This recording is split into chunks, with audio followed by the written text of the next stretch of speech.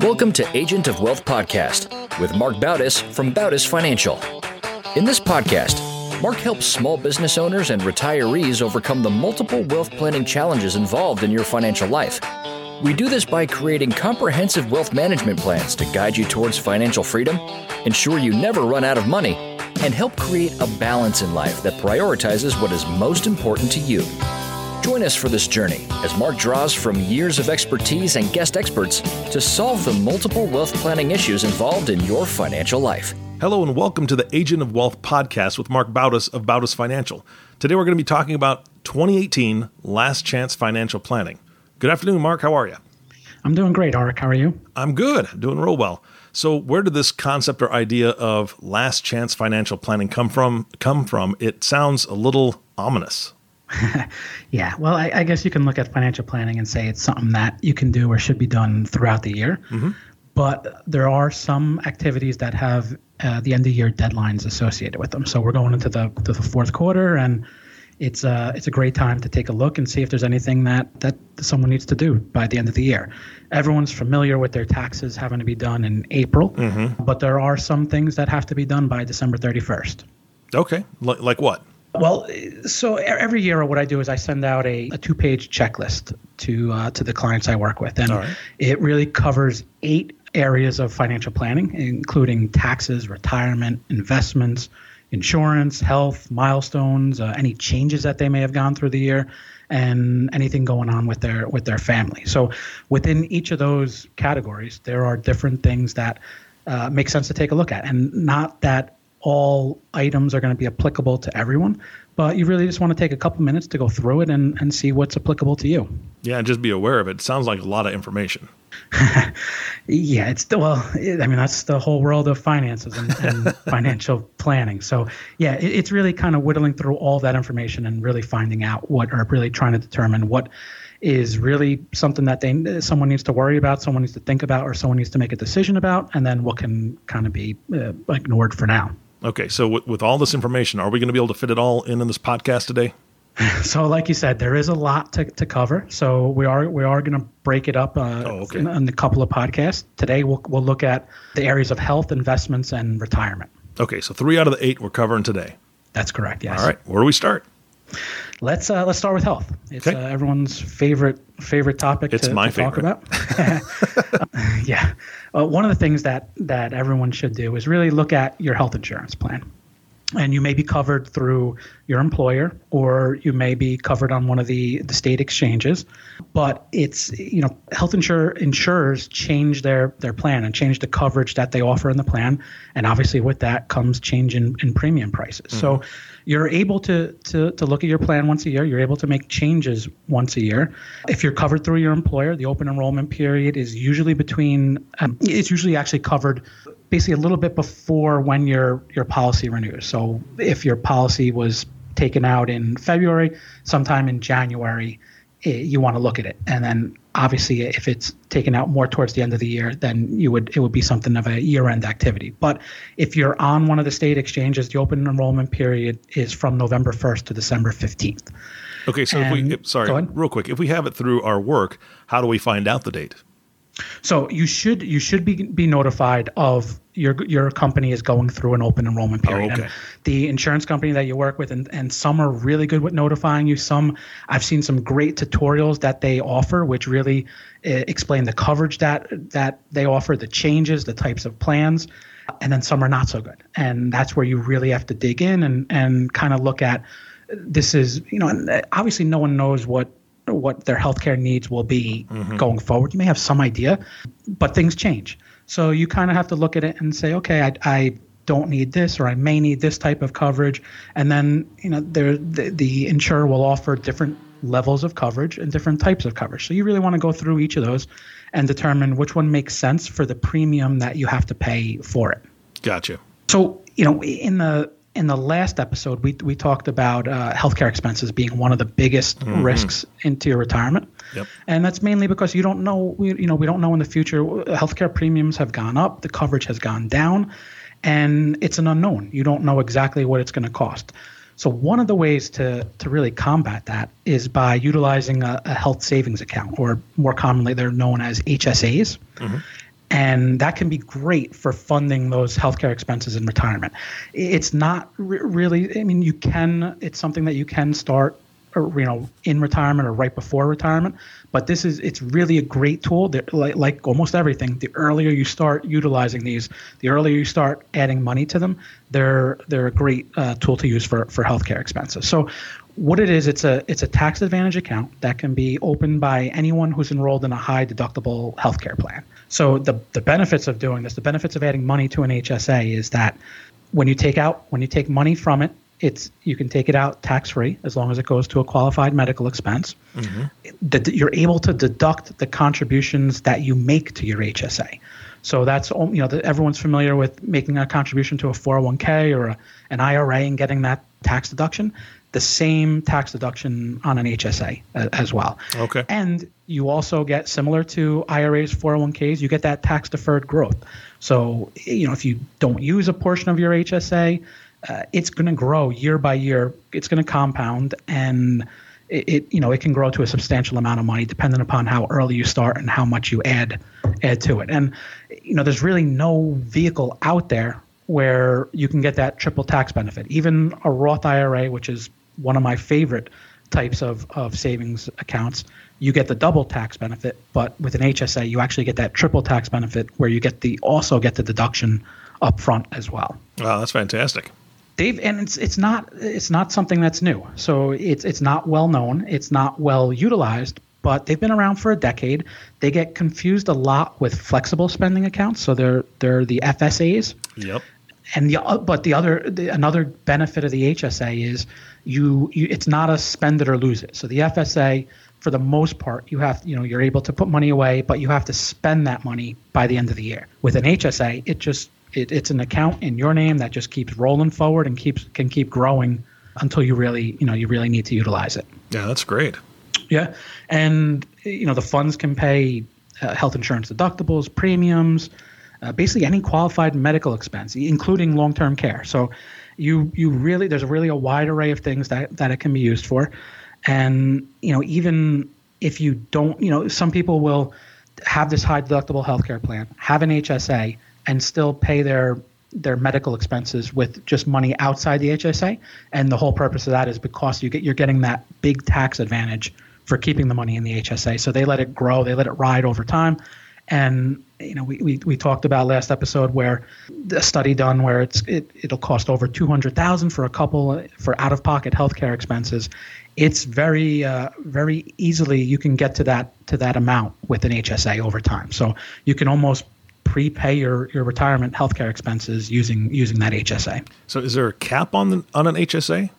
So there is a cap that you can contribute to the HSA per year, and it depends on if you're contributing to it singly or if you are married to it. So I think it's $6,000 a year is what you're able to contribute. And like I said, it doesn't sound like a lot, but the beauty of the compounding is that money grows each year that you don't use it. Yeah, no, that's fantastic. Yeah, it's one of my favorite tools out of everything to use. All right, so what's next? All right, so we mentioned the FSAs, the flexible spending accounts. Mm-hmm. One of the things you want to look at is see whether you need to spend money essentially by the end of the year. So the way a flexible spending account works is in the beginning of the year you set aside a certain amount of money into this separate account.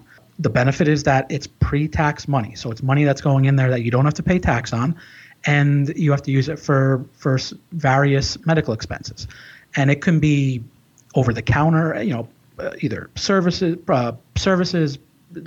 any kind of really over the counter product that you need, or a lot of things that are prescribed by a doctor. It can be used for. Okay. So it's a great way to save money in another tax advantaged account. The only difference with an FSA versus the HSA is that for the most part, you have to spend that money by December 31st or you lose it. There are some plans where you're allowed to carry over a certain amount, but for the most part, it's got to be spent by December 31st. So you want to look at what your balance is, and I've heard of people that stock up on ACE bandages because they need to spend a lot of money by the end of the year. So there's a lot that you can spend it on, but you really have to look and see if you still have a balance. Well, that makes sense. I mean, if somebody takes a regular prescription that they know they're going to be taking all year, you can add that and do the math and find out, okay, I'm going to need this much. Then on average, I spend this much on, cold remedies or whatever. And then you can spend that account down. And like you said, at the end, if you've got a little extra, you can find things that qualify. And I'm assuming there's somewhere on, we can Google it or there's got to be a list somewhere of things that qualify for that kind of spending. And then you just spend it down so you don't lose any money. Exactly. And this, at the end of the year, you're going to do both a look back and, trying to spend that December 31st deadline, but also you want to look forward too and look at what did I spend, what did I use this money for the year? So that way you can set aside the proper amount of money going forward for the next year so that, you're not either adding too little or too much to that flexible spending account. All right. What's next? All right. So now on to Medicare. So choosing a Medicare plan, unfortunately, it's no longer a one-time decision. Every year, the insurance companies, they can make changes to Medicare plans that will affect things like out-of-pocket costs for monthly premiums, deductibles, drug costs. They can change which drugs are covered by your plan or not covered by your plan, or whether they go into a different tier and therefore you have to pay more for them. So it's definitely a good idea to, if you're on Medicare, to review your current Medicare plan each year and just make sure it still meets your needs. So the good news is that the Medicare open enrollment period begins every year, October 15th, and it runs through December 7th. And what that is you can make changes that take place in January 1st. And during open enrollment, you can move from original Medicare to Medicare Advantage. You can switch from one Medicare Advantage plan to another. You can choose different insurance carriers. You can choose a different Medicare prescription drug plan. So you really can radically change your coverage from one plan to the other. It's really limitless in what you can do. But the statistics say that very few people actually change plans each year, right? Because it's very convenient, it's very easy just to say, I'm happy with my current plan. But if you go through the details, if you engage me, we can look at your plan together and really look and see, does it make sense to change plans? And it's not just looking about whether one plan is cheaper or has a cheaper premium. You really want to look at all the out-of-pocket costs, whether your deductible may go up or there may be more of a co-insurance where you're sharing the expenses between you and the insurance company. And like I said, the prescriptions are it's an area that changes frequently. So you really want to look at what prescriptions you're currently taking and whether they're still covered, or if the insurance company is going to come back and say you have a more expensive option that you need to start paying for. I can't imagine being in that position. I'm not there yet, but I can't imagine that those are easy plans to wade through on your own. And I think that's probably a driving force where people are like, I'm happy. I'm happy with my plan. It's just easy to not really go through the reams of paperwork to figure out or to even find where you need to look to compare the plans. It's one area where there's the information's not readily accessible. So you really have to kind of know where to look and then know how to look to make that decision. Or know who to call. And that'd be you. Exactly. I can't take that kind of time to go through all that. I want a professional to help me and just say, okay, here's your best option. This is what you've got. Here's some options you could have. What do you want to do? That'd be great. Yep. All right. So we're going to switch over to investments. Okay. And a lot of people think that the financial advisors solely focus on just managing investments. And really, to have a solid financial plan, investments are obviously a big part of it because they drive hitting your goals and making sure you get to where you want to go, but it's not the only thing. Mm-hmm. But that being said, there are some things you want to look at, and there are some things for the end of the year, but obviously investments are someone that you want to be attuned to throughout the year as well. So one of the first things you want to do is you want to look at where your investments are. How is your money allocated among the different asset classes? So let's say that we work together and we determine that you should have 60% of your portfolio in stocks and 40% in bonds. Mm-hmm. What's going to happen over the year, over some period of time, the investments will change values and your allocation to each of the stocks and to the bonds will change as well. So let's say there's a big bull market and stock prices go up. you may, at the end of the year or at some end of the period, you may be at 80% stocks and 20% bonds. And depending upon what you're trying to do, how old you are, it may be too risky of a portfolio. So one of the exercises that it makes sense to look at is called rebalancing, which is basically just shifting your allocation back to that original strategy. And you do that by selling some of the investments that have gone up and buying some of the investments that have gone down. Mm-hmm. So it's really, and that's really the way that if you look at like Warren Buffett, that's his strategy. When things go down, he buys. But it's the opposite of what most investors do, right? Because we're wired to, when things go up, we get comfortable, we think, oh, things are great, and we want to add more to it. We want to either purchase more or add more money. And then when things go down, it's just natural to say, things are bad, let's sell. Yeah. Rebalancing forces you to really do what's right, and that's, buy when things are down and sell when things are up. So it's really a discipline or a systematic approach to really do the right thing with your investments. Yeah, definitely. The other thing that investors should look at are if you have stock options through your employer, and you really want to look at, okay, what happened throughout the year. Does it make sense to sell any of your stock options or restricted stock that you may have? And there's really a couple of things that go into whether making that decision. You want to look at, are you vested in your options or restricted stock? Do you need the money?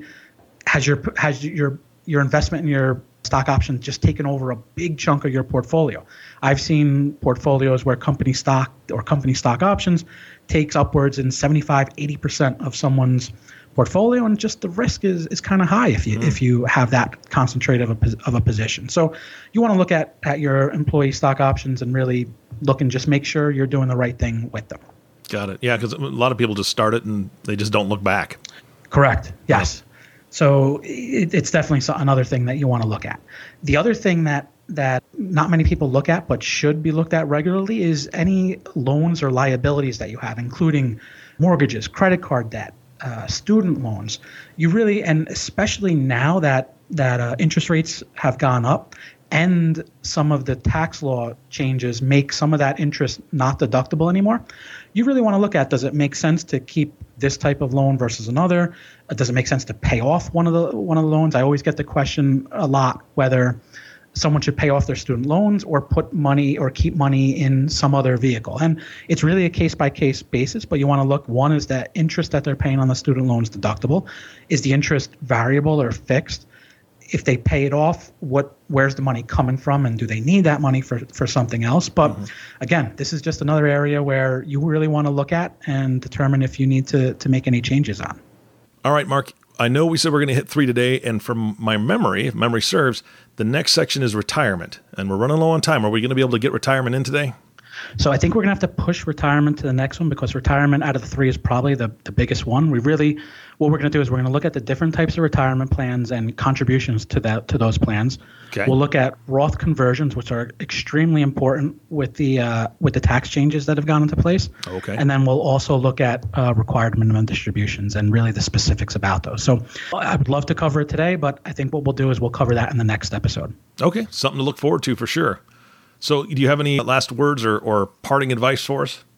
Yeah, so we talked about the checklist I send out. We'll include a link to the checklist in the show notes. You can also download it from my website, bautisfinancial.com/checklist. And I make that offer to everyone. If you'd like to go through the items on the checklist together and see how they impact your specific situation, feel free to book an appointment with me by going to my website. There's a link where you can do that. And we'll look forward to the next episode, which will cover retirement, taxes, insurance, and different milestones that people go through. Fantastic. I know you have a way to make appointments, like you said, through your website. But for those that are less than computer savvy but love their phone, can you give them the phone number to call? Of course, sure. It's 862-205-5800. Fantastic. All right. Thank you for listening to the Agent of Wealth podcast today with Mark Bautis. If you have not subscribed to the podcast yet, please click the subscribe now button below. This way, when Mark comes out with a new podcast, it'll show up directly on your listening device. It also makes it much easier to share these podcasts with friends and family. Again, thank you for listening. For everyone at Bautis Financial, this is Eric Johnson reminding you to live your best day every day. We'll see you next time. Thank you for listening to the Agent of Wealth podcast. Click the subscribe button below to be notified when new episodes become available. The information covered and posted represents the views and opinions of the guest and does not necessarily represent the views or opinions of Bautis Financial. The content has been made available for informational and educational purposes only. The content is not intended to be a substitute for professional investing advice. Always seek the advice of your financial advisor or other qualified financial service provider with any questions you may have regarding your investment and financial planning.